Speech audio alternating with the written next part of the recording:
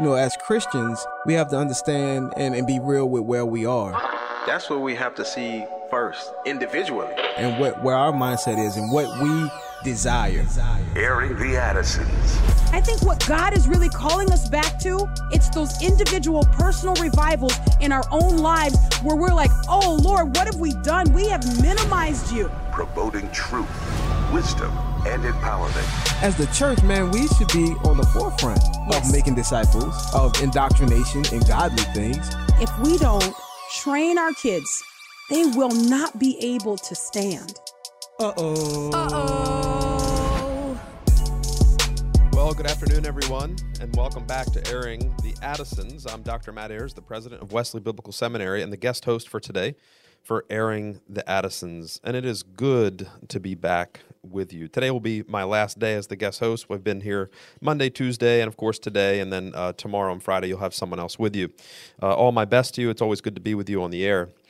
Yesterday, we talked a lot about the Holy Spirit. We looked at Acts chapter 2 and the relationship between the law in the Old Testament and the Holy Spirit in the New Testament. We said that both the law and the Holy Spirit share a lot of things in common.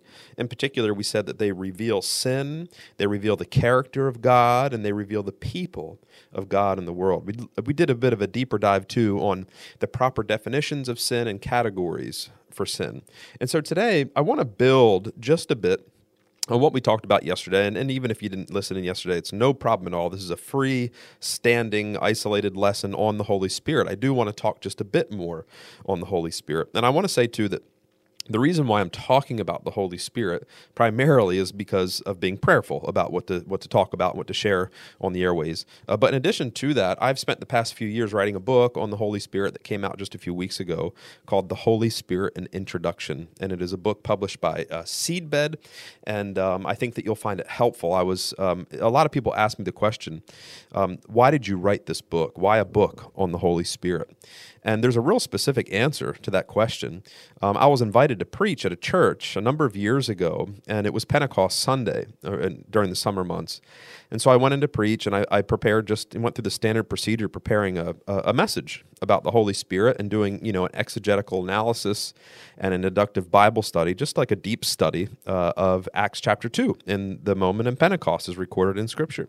And just explained the relationship between Pentecost and the Old Testament, relationship between Pentecost, or the law in the Old Testament, Pentecost, and the giving of the Holy Spirit. Just what we covered yesterday on the show. Just a deeply biblical, balanced, accessible little study on the Holy Spirit. And I had a lot of interesting feedback after the message that I preached. A lot of people came up to me and said, I've never heard this before, and I want to go deeper in this. Can you recommend any reading for me? And I'm the last person that wants to, reinvent the wheel. I've got 7 kids at home. I'm president of a seminary, and so I like to outsource things and be as resourceful as possible. And usually if someone has a theological question or a topic that they approach me with, or a biblical question, I try to find something that's already written. Say, look, read this book or read this article. And so that was my response. I said, I'd like to recommend reading to you, but let me do a little bit of research on what the right book is to recommend with regard to reading, something that's deeply biblical, something that's balanced and accessible in terms of a pneumatology or a study of the Holy Spirit. And so I started to kind of do a little digging there on Amazon and other places on the internet, and I just couldn't find the book that I was looking for. And don't get me wrong, there are good books out there on the Holy Spirit, but they tend to either fall in one of two camps. They either tend to be very academic and theologically dense, and personally, I love those. One of my favorite books on the Holy Spirit is a book by a guy named Thomas Oden. It's called Life in the Spirit. It's a 3rd volume of a 3-volume systematic theology. But it's hard for, sort of like the untrained layperson to read and to really engage with, because he's pretty deep, Tom Oden. It's a systematic theology for seminary students, really. And so that wasn't going to be the book that I was going to recommend to like the average person in the pew. But a wonderful book, and there are many others too. And by the way, there have been other books that have come out since then. And so that's the first category of book that I found. The second category tend to be a little bit sectarian, meaning that treated a study of the Holy Spirit from a very specific Christian perspective, a specific branch of the tree of Christendom's perspective, whether that be Pentecostal, charismatic, or something else, Reformed. And I wanted something that was a little bit more, and here's a fancy word, but it's an important word, ecumenical, something that was a little bit more broadly orthodox. C.S. Lewis wrote a book in the 1900s called Mere Christianity. And I love the title of that book. It means kind of like Christianity, and he talked about the things that all Christians everywhere have always believed. So what he talks about in that book, and really what he's doing is making a moral argument for the existence of God. But Roman Catholics would believe it, Protestants would believe it, Eastern Orthodox would believe it. And those are the primary three branches of the Christendom tree. But nonetheless, it's mere Christianity, the essential, something that's balanced, something that's not going to upset or be contrary or heterodox with regard to some of those other traditions. And so the books I found that I was trying to recommend to people were either highly academic or they were highly sectarian. And it's possible the book's still out there and I just couldn't find it. But I thought, man, I wonder, there's room, I think, in the market for a book like this. Just a standard, again, deeply biblically rooted, balanced, accessible, not real long, not highly academic, but has good research behind it that someone could use in their small group or read for their personal devotions. And so I just started drafting the manuscript, and after a number of years, it's out now. And so that's why I'm thinking a lot about the Holy Spirit, because the book was just released a few weeks ago, and I've been doing a lot of podcasts and discussions and sermons and lessons in various places on the topic. So it's kind of like low-hanging fruit for me at the moment. But nonetheless, I will say, too, that it's really helpful because we tend to not talk about the Holy Spirit quite enough. And there's something to be said there about talking too much about the Holy Spirit. I think that we can talk about the Holy Spirit too much, but I don't want to explain why that is right now. I want to explain it a little bit later because that's a part of the content of the lesson I wanted to present here this afternoon. And so we're talking about the Holy Spirit. We talked about the Holy Spirit as writing the profile, the image of God on the hearts of believers. So I want to take a little bit of a different angle now in discussing the Holy Spirit. And I want to talk about one of the symbols that the Scriptures use to describe the Holy Spirit. So there are several symbols in the Bible that are used to describe the Holy Spirit. And I'm sure you know them. Most people know all but one. One tends to be forgotten at times, and then when I say it, they go, oh yeah, I forgot about that one. And so the primary symbol, and by the way, the reason we look at the symbols of the Holy Spirit in Scripture is because they help us to understand who the Holy Spirit is and what he does, his function, his ministry. And they emphasize different aspects, different dynamics of the ministry of the Holy Spirit. So they're helpful ways in to studying the Holy Spirit, the symbols are. So the most common and what we'd call the preeminent, the top level priority, biblical priority symbol for the Holy Spirit in Scripture is wind or breath. And that's the one I want to focus on today in our time together. And so we're going to come back to this one. Wind or breath is the primary symbol for the Holy Spirit in Scripture. Let me just touch on the other ones really quickly, and then we'll come back to wind/breath.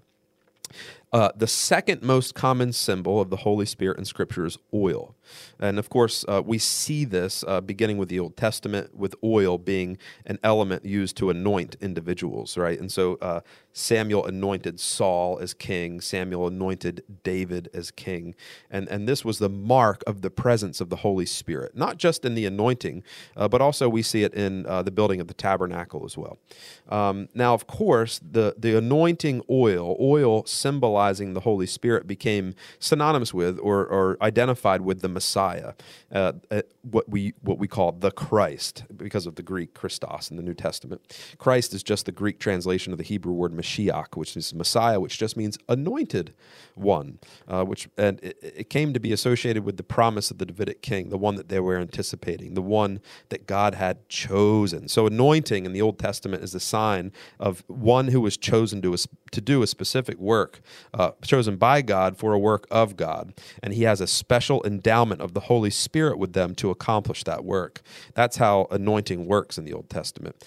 Now, we could talk about some of the points of comparison between oil and the Holy Spirit, but because of time, let me just touch on a few quick. One is fuel, right? Oil is fuel for fire. In the same way, the Holy Spirit fuels us, or you could even use the language of ignites us, animates us, fuels our prayer, fuels our worship, fuels tools, gifts, enables us to do supernatural things for the advancement of the kingdom of God, always for the building up of the church. The first time the Holy Spirit is poured out on an individual in the Bible is in the Old Testament, one who is building the tabernacle, and Bezalel is his name, and of course he's gifted to build the tabernacle. Build the church, right? So spiritual gifts are for building the church. So fuel, also healing. The Holy Spirit brings healing to our lives, to our relationships, healing to our relationship with God first and foremost, and of course to others. But also the Holy Spirit is shiny, it's bright, and we see this in Psalm 133, where anointing. It reflects light. Oil reflects light. The same way that Moses' face was shiny and bright, reflecting the light of God's presence after sitting with him. It beautifies, right? Esther put oil on her face to beautify herself before going to the king. And so the Holy Spirit beautifies the work of our hands, our imperfect work for the kingdom. He does, in fact, make it perfect. So oil and the Holy Spirit. Don't want to go too far there because of time. Another one, so first we have we have breath and wind, and then we have oil. We also have fire, very common symbol, the fire in the burning bush, the fire by night, pillar of fire by night in the Old Testament as they were wandering in the wilderness. And of course, the tongues of fire that rested on the heads of the disciples, or those that the Holy Spirit was poured out upon in Acts chapter 2. The Holy Spirit's like fire in that he illuminates the word of God, he illuminates sin, fire purifies, fire, it protects like a wall of fire around the people of God. It also comforts us, right? The Holy Spirit is a comforter. Jesus calls him that. He comforts us. He takes away the sense of guilt and shame through like an assurance of salvation that our sin guilt has been lifted by the blood of Jesus. So the Holy Spirit is a comforter, like fire warms our hearts. So we have fire. We also have water. Water is a common spirit of the Holy Spirit. Jesus says in the book of John, he talks to the woman at the well, the Samaritan woman at the well in John 4, and he says, if you knew who I was, you would have asked me for water. I would have given you water that if you drink of it, you'll never thirst again. And then in the next chapter, he says something very similar to the crowds, and then the narrator, John, says he's talking about the Holy Spirit. The Holy Spirit is water. So the Holy Spirit is like water in that he nourishes, right? He washes and cleanses. But lastly, the last symbol is the dove. That's the one that most people tend to overlook because it's not that prevalent in the Old Testament. We see it at Jesus' baptism. He comes up out of the water, and the Spirit of God descends upon him like a dove. And the Holy Spirit is like a dove in that the dove is symbolic of innocence and new life. And this relates back to the story of Noah and the ark, which we don't have time to touch upon here. But the Holy Spirit, of course, then communicates to us and imparts to us, imputes to us the innocence of Jesus through our faith in him. And also brings new life, right? Everyone who's in Christ is a new creation, and the Holy Spirit generates life. So, that being said, there's a very brief overview, right, of the symbols of the Holy Spirit, and we could almost do a lesson on each one of those. And not almost, we could do a lesson on each one of those. But I want to focus on the Holy Spirit as wind, as breath, which is the preeminent symbol, the most important, the most prevalent, the most common, most frequent, whatever word you want to use there, symbol representing the Holy Spirit in Scripture. Now, where's the evidence of this, that it's the number one? First is that both the Greek and Hebrew words for spirit is the same word for breath and wind. So Old Testament, Hebrew, the word is ruach. Ruach means breath, it means spirit, and it also means wind. It means the same thing. New Testament, Greek, pneuma, Pneuma, which means breath and spirit as well. And so the very title, the word, the container, the symbol, the sign used to refer to the Holy Spirit, every time he's mentioned is breath, wind, air, spirit. So it is then the preeminent, the number one thing that the Spirit can be attributed to or compared to. Now we also see this in Jesus' conversation with Nicodemus, where Nicodemus says, "What do I need to do to see the kingdom of God?" He says, "You need to be born of water and of spirit." And then he says that the Spirit, like wind, blows where he wishes. So more biblical evidence for the Holy Spirit being like wind and air, and then we're going to explore the points of comparison between the two. How are they similar, and why is it important for the Christian life? We'll touch on those items when we get back.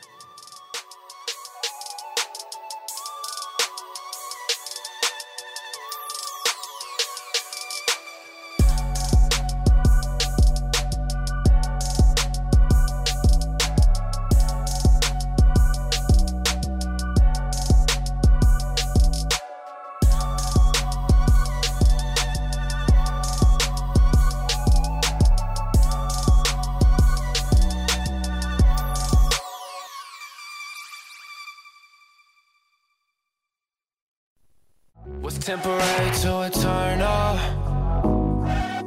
Eternal. Was temporary to eternal. Eternal. But his love is. Can't pull up to heaven asking God where my stuff is. Sitting down thinking, staring at the trees. Welcome back. Welcome back. Welcome back. Welcome back. This is Matt Ayars, the president of Wesley Biblical Seminary, also assistant professor of Old Testament at WBS, where we train trusted leaders for faithful churches. We're getting ready to celebrate our 50th anniversary here at Wesley Biblical Seminary, 50 years of training and developing trusted leaders for faithful churches. And no, too, seminary is not just for clergy. It's not just for full-time pastors or missionaries. It is for that, but it's not just for that. We have all kinds of programs here at WBS that you would be interested in, that we have designed and engineered with the average Christian in mind, the average person in the pew. We have Wesley Institute through the Bible in 9 months with seminary professors. We have courses that you can audit. I'm teaching a course in the Psalms here and upcoming in the fall for 15 weeks. You want to go deeper in your knowledge of the book of Psalms. We have courses on discipleship in the home. If you've ever had difficulty thinking about the best way to disciple your children or to strengthen your marriage and to make the home the little church, take discipleship in the home here with us at Wesley Biblical Seminary. If you want to know about the ancient history of the Old Testament and the cultural and historical contours that shape the context of ancient Israel, we have courses along those lines. So check us out at wbs.edu. We're talking about the Holy Spirit today. And we're talking about the symbols of the Holy Spirit, specifically wind. And I said that wind or air or breath is the primary symbol, the preeminent symbol, the most frequent symbol of the Holy Spirit in Scripture. And we see this in the word itself used for spirit. Old Testament Hebrew is ruach, New Testament Greek is pneuma. But beyond that, we also see other places where the Holy Spirit is conceptualized as wind. Acts chapter 2, which we referred to a moment ago, also the Holy Spirit appearing as fire there. It says that there was a sound of a mighty rushing wind when the Holy Spirit was poured out upon believers. We also see this in Genesis chapter 1, where the wind of God or the Spirit of God hovered over the tohu wabohu, which is just a Hebrew phrase that means the emptiness and the voidness, the depths that were before God called light into existence. We also say Jesus, of course, in John chapter 20, verses 19 and following, specifically verse 22, Jesus breathes on his disciples and says, "Receive the Holy Spirit." We also see when God creates Adam, he breathes on him the breath of life. And so we see the Holy Spirit as wind in many, many places and as breath throughout the Scriptures. The question is, then, in what ways is the Holy Spirit like wind or breath? Why is that an appropriate symbol for the Holy Spirit? We talked about how fire is like the Holy Spirit, illuminates, comforts, purifies, protects. We also talked about oil, beautifies, healing, shines, fuel, etc. A dove, innocence, new life. But what about wind and breath? In what way? And another important passage that I want to make sure I touched on it briefly just before the commercial break. But John chapter 3, Jesus is talking to Nicodemus, and he says very plainly that the Holy Spirit is the breath of God, the wind of God, being baptized by the Spirit. So what are then the points of comparison between the Holy Spirit and wind? Well, there's a few points of comparison between them. The first point of comparison that we can touch on, and this is the primary one between wind and the Holy Spirit, is that both give life. Specifically breath, more than wind. Think about breath. You can't live without breath. Hold your breath, go under that water, and you hold it too long, you'll black out, you'll pass out, and it is scary. If you've ever fallen when you were a kid or maybe even an adult on your back or on your chest hard, you get the wind knocked out of you, and you can't breathe, and it causes a panic because breath is essential for life. Breath is an invigorating, invisible, life-giving force. And the Holy Spirit is also a life-giving force. So the Holy Spirit not only enlivens our physical bodies, as we see in the Genesis account, but more than this, the Holy Spirit brings our spirit to life. The Holy Spirit sustains our lives in Jesus. It is the breath of God that sustains our indwelling with Christ and Christ's indwelling in us. The Holy Spirit brings to life the new creation. Paul oftentimes talks about how without the Holy Spirit, without being reconciled to God on the basis of Jesus' atoning work and the divine personal presence of God restored to us in the Holy Spirit, we are merely dead to sin, and is the power of the fallen condition that animates our members. And we need to be resuscitated. We need to be spiritually brought to life. This is what Jesus means when he says we have to be born again. And the Holy Spirit is the one who births us. He generates life inside of our being, namely a spiritual life. Now, keep in mind, it's not limited to spiritual life. We look forward to a future resurrection. Just as Jesus was resurrected by the Holy Spirit, says Romans chapter 1, by this power of the Spirit of holiness, Jesus was resurrected in his physical body. Likewise, the followers of Jesus will also be resurrected for eternal life. And so right now, while we await the consummation of the kingdom and Jesus' final establishment of his rule over the new heavens and new earth, the Holy Spirit brings new life to the spiritual aspect of who we are, invigorates that life. But in the future, he will also invigorate our new bodies. This is what we're talking about here, which we've talked about before, is the doctrine of regeneration, being born again. It's another way of thinking about the Holy Spirit engendering life in us, in the sense that when we are dead in sin, to use Paul's language, the only desires and passions that are aroused within us, they come out of our fallen sinful condition, and they come out of a posture of rebellion against God. But when the Holy Spirit is alive in us, he engenders or enlivens not unholy passions that are driven by a sinful condition, but he engenders and enlivens and generates in us holy, life-giving passions and desires out of the holiness and the holy heart and mind of God. Regeneration, being born again, where our will is actually conformed to the will of God, where we can obey him and willfully obey him, not obey him in a resistant way. There's the famous story of a father and his son in church, and the boy kept standing up on the bench, and he says, "Son, sit down." And then you get a little fidgety for a while, and he'd stand up on the pew again, and he says, "Son, you got to sit down." And he gets a little irritated at his daddy, and he sits back down. He lacks patience again and stands back up, and daddy says, "Boy, you got to sit down. I don't want to have to tell you again." And he's upset. Boy sits down, crosses his arms, looks a little angry. And then after a few moments pass, he whispers to his daddy, he says, "Daddy, you see I'm sitting down, right?" He says, "I see you're sitting down." He says, "Well, in my heart, I'm standing up." Right? And that's not the life that God intends for us. Obedience, but out of resistance, a posture of rebellion. The Holy Spirit allows our will to align with the will of the Father, and we joyfully obey. This is a part of what being a regenerated, born-again Christian is, and the Holy Spirit is the one who makes that happen. So just like breath is life-giving and sustains life and generates life, likewise, the Holy Spirit sustains and generates life. He is a life-giving force, and he sustains our new life as a new creation, as Jesus people in Jesus.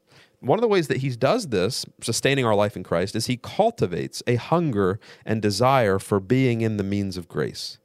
You'll notice that after a lot of people, well, it should be every person that's ever become a Christian, all of a sudden has a hunger for the Word of God, has a hunger for worship, has a hunger for prayer, has a hunger for Christian fellowship, has a hunger for the Eucharist, has a hunger for holy things. Well, that work, that hunger is the Holy Spirit. It's the Holy Spirit cultivating those desires in you so as to sustain you in a healthy way in Jesus. When I was a missionary in Haiti, I was a translator for a doctor once, and he would always ask his patients, "Are you hungry?" It was an American doctor, didn't speak Creole, right? And so I was pulled in as a translator because I speak Creole. And so eventually I asked him, I said, "Why do you ask everybody if they're hungry? I know it's a poor country, but not everybody's starving to death." He says, "I ask everybody because they're hungry, because one of the number one signs that someone is sick or not healthy is that they're not hungry. Someone who's hungry is healthy." And the Holy Spirit In order to sustain and generate our life in Jesus, he puts in us holy hungers for the word of God. So like breath, the Holy Spirit is life-giving. But there's another point of comparison between the Holy Spirit and wind, let's say. And Jesus points this out to Nicodemus. He says, the wind blows where he wishes. The Holy Spirit, like the wind, does what he wills. And what he means by this is that the Holy Spirit is, like wind, unpredictable. You can't control it. You can't predict it. Now, this is interesting. We can ask the question, in what way is the Holy Spirit unpredictable? Another way into thinking about the same idea is that God's thoughts are not our thoughts. He does things in ways that we wouldn't do them. The mind of God is mysterious to humanity. Now, of course, we have special revelation. We have the scriptures. We have doctrines and creeds. And the behavior of God, the act of God is always going to be in conformity to the scripture and his ethics, his morality. But he still surprises us. The Holy Spirit, like wind, can surprise us. Now, we can think of many examples of things like this. So let's say, take Abraham and Sarah, for example. God is going to redeem the world, and his master plan is to grow a great big family, and he's going to turn that family into the nation. Well, if you're a human, you go, all right, who are we going to grow a great big family out of? You're going to pick a young, fertile couple. But that's not what he does. He's unpredictable. He picks this couple that is past the age of childbearing and infertile. They're sterile on top of it. Take the choice of David as the king. Saul's the perfect king, right? He's tall, he's rich, he's centrally located from the tribe of Benjamin, he's strong, he's handsome, but that's the king that the people wanted. It's not the king that God necessarily, who was giving them what they wanted. And when it came time for him to pick his king, he said, go to the house of Jesse. And Samuel, he went and saw all the boys and said, oh, we got a king among these. And he said, maybe this one. And God said, not that one. It's not the one that you think it would be. And finally gets to the last seventh son. And God says, it's none of these. It's not these. He says, there's one more. There's an eighth that you wouldn't even think of as being an eligible son. That's the one I want. God is unpredictable. Here's another great example. What good could come from Nazareth? So they say about Jesus, where is this man from? Nazareth. What in the world? What good could come from Nazareth?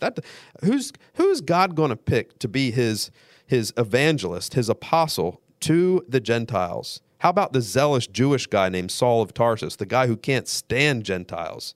That's what I mean when they say God is unpredictable. He's going to build a kingdom. He's going to establish a new covenant. He's going to take on flesh. And you know who he's going to choose? He's going to choose all the religious people. No, he chooses 12 guys, a bunch of which are fishermen.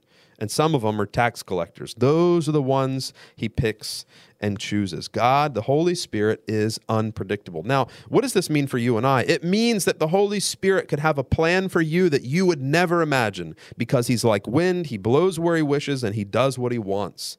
So, when you're trying to determine what God's will is for your life, consult the scriptures, scour the scriptures, dig deep into the scriptures, but also remember that the thing that he may be asking you to do may not be the predictable thing. He's unpredictable, like wind. I would never guess that I would have been a missionary in Haiti or the president of a seminary. What in the world? We don't think God's thoughts.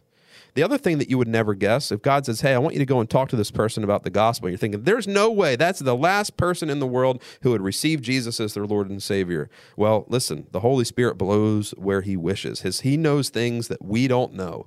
He is unpredictable. C.S. Lewis said it this way, Aslan, he is a wild, untamable lion. So, like the Holy Spirit, the Holy Spirit, like wind, blows where he wishes, unpredictable. Okay, let's move on then into a couple more points of comparison between wind and the Holy Spirit. And this is a big one, and we're going to dwell on this for just a little bit. Wind and the Holy Spirit are both invisible. They're invisible. Now, there's a number of things I need to say about this. The first thing comes back, it pulls back into the conversation a comment that I made early on in this broadcast with regard to being careful not to focus too much or talk too much about the Holy Spirit. What did I mean by that? Well, here's what I meant by that. Jesus, not the Holy Spirit, Jesus is the incarnate deity. Remember when Timothy says to Jesus, not Timothy, Thomas, Thomas says to Jesus, when will you show us the Father? He says, Thomas, if you've seen me, you have seen the Father. In John chapter 1, in the beginning was the Word, and the Word was with God, and the Word was God, and the Word took on flesh and tabernacled amongst us. John, the letter of 1 John in the first chapter, we write to you to tell you about the God that we have seen that has took on flesh, that we saw with our eyes and touched with our hands. Revelation, also written by John, chapter 1 in the salutation. The first phrase, the revelation of Jesus Christ. Jesus is the revealer. Hebrews chapter 1. Oh, this is such a great one. Let me pull it up real quick here in my Bible. Hebrews chapter 1. He says, long ago, in many ways, in many times, and in many ways, God spoke to our fathers by the apostles, but in these last days, he's spoken to us by his Son, whom he appointed to be heir of all things, through whom he also created the world. He is the radiance of the glory of God and the exact imprint of his nature, and he upholds the universe by the word of his power. Jesus, not the Holy Spirit, but Jesus is the visible God, the incarnate God. He is the one we are to focus on. Now, we're going to talk more about this when we come back from our break.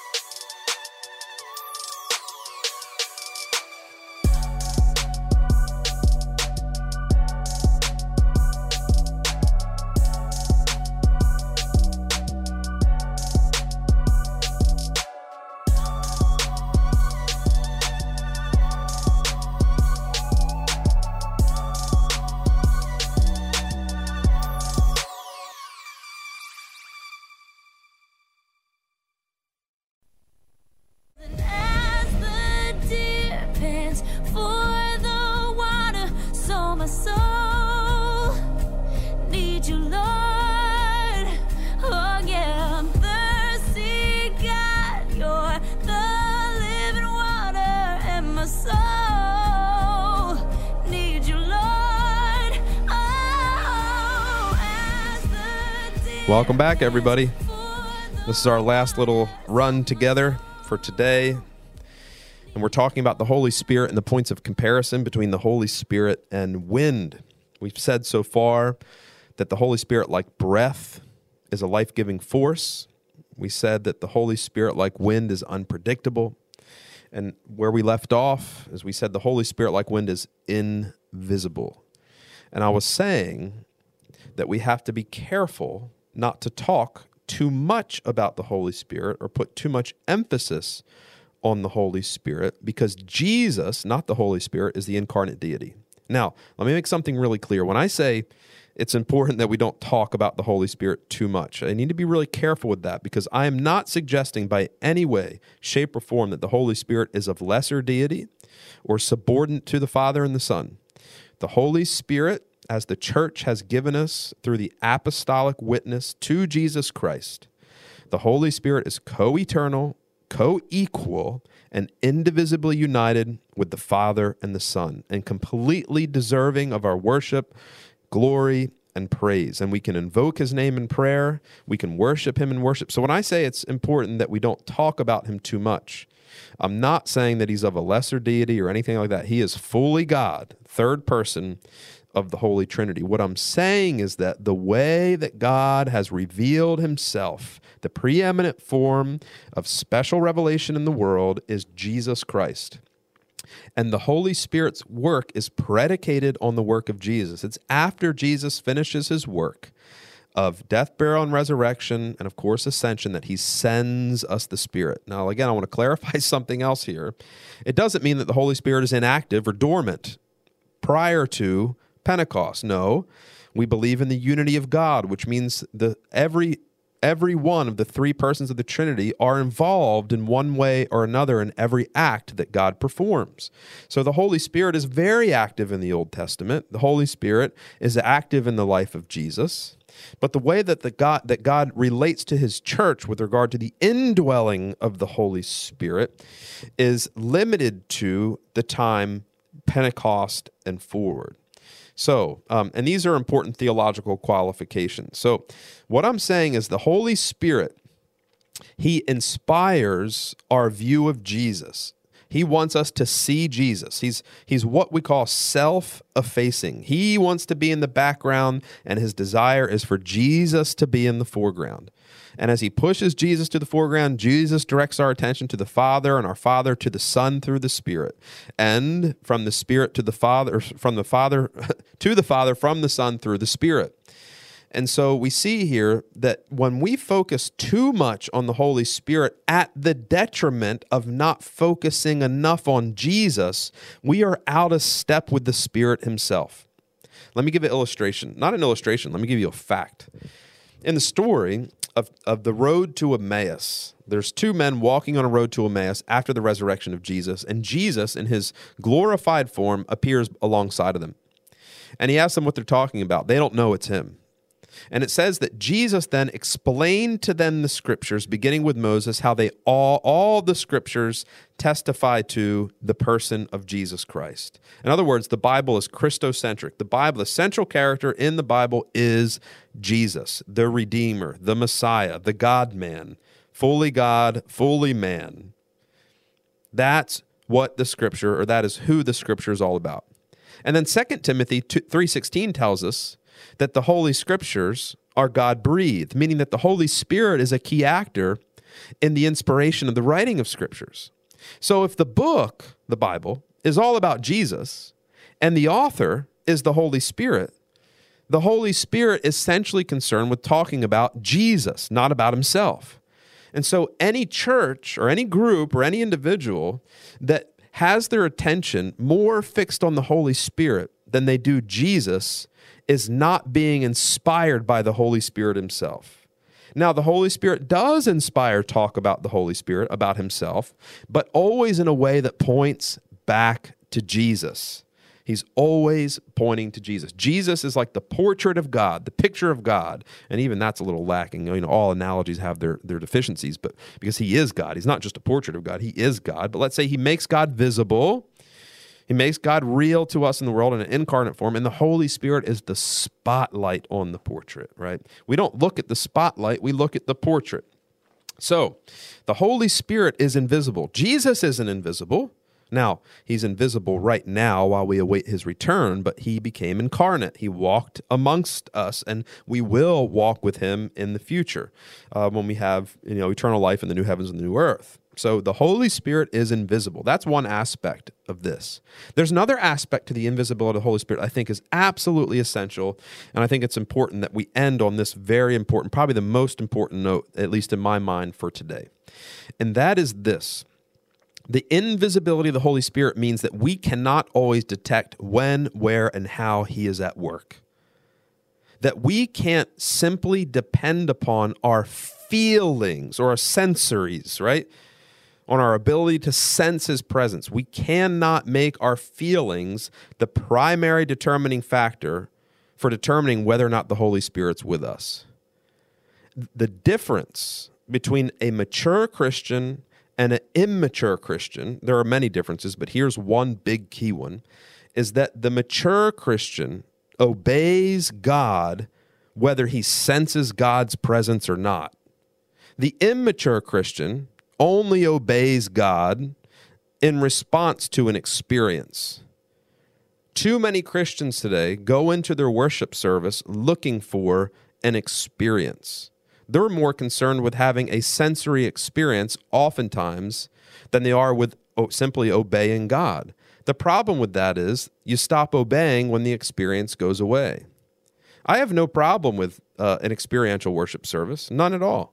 I have no problem with raising your hands. Heck, dance in the aisle if you want to. Shake a tambourine. It doesn't matter any difference to me. What matters to me is when you walk out that door, are you going to obey the commands of God or not? And if you're not, quit shaking the cymbal, please.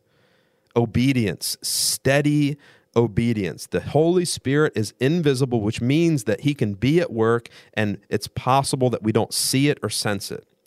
It's possible, not just possible, it is certain. Jesus promised, I will be with you always. What he didn't say is, I'll be with you always. He's talking about through the Holy Spirit, right? I will be with you always, and you'll always be able to feel it. That's not what he says. He says, I will be with you always. And so are we going to believe in the scriptures whether our feeling reality aligns with that scripture or not? The feeling reality has nothing to do with it. The promise is everything. And so you or me, we can feel like God has abandoned us, or he is not with us, or we don't sense his presence. That doesn't mean that the Holy Spirit is not there and not working. This is absolutely essential when it comes to effective ministry. It being in a calling where we train pastors, I make it a regular mantra, at least I try to remind pastors, don't judge success in ministry by feeling or even by numbers or statistics. Your success is determined by one factor and one factor alone, and it's your obedience. That's not to say that there won't be fruit that's detectable. Certainly there'll be fruit. Jesus teaches that there will be fruit, and even talks about the fruit of the Spirit in the lives of believers. That's certainly the case. But it could be that God is asking us to do something in ministry where we don't sense, feel, see, or hear God's presence at all. It doesn't mean that the Holy Spirit's not at work. I'll tell you what, I preach a lot, right? And sometimes I go to these venues and I preach, and that congregation is living and alive and hooting and hollering, and I'm not even that dynamic of a preacher. And they're amening, they're responsive, and you can sense the Spirit of God in the room. And there are other times where you go and preach and the room is just kind of frozen. And yes, sure, okay, there's a possibility. It may be that maybe the sermon wasn't that good, or that something's not right, or maybe there's a distraction because the mic's turned down. There's all these other possibilities. But the bottom line is, you don't preach because you're sensing God's Spirit, and you don't preach because of the reaction you get out of people. You preach because God told you to preach. You go and make disciples. And so I think this is a key thing in remembering that the Holy Spirit is not always sensible because he is invisible. I have a friend whose father was a witch doctor. This is in Haiti, a Haitian friend of mine. And this missionary would come to his house all the time, almost daily, to share the gospel with his dad. And his dad was doing this on purpose because the witch doctor had no intention of becoming a Christian at all. But he figured, hey, the more time he spends here with me in my house, with me wasting his time, the less time he's out there in the neighborhood influencing the people that I'm making my money off of, that they're coming to me for services, right? And so, yeah, sure, come, missionary. And Jesus says, be careful about casting, pearls to swine. Not everybody's ready to hear the gospel. So in any case, but in this case, the missionary just kept coming, and he kept talking about the gospel to this witch doctor. Well, what neither of them knew is that my friend, this witch doctor's son, who was a young boy, could overhear the conversation in the next room.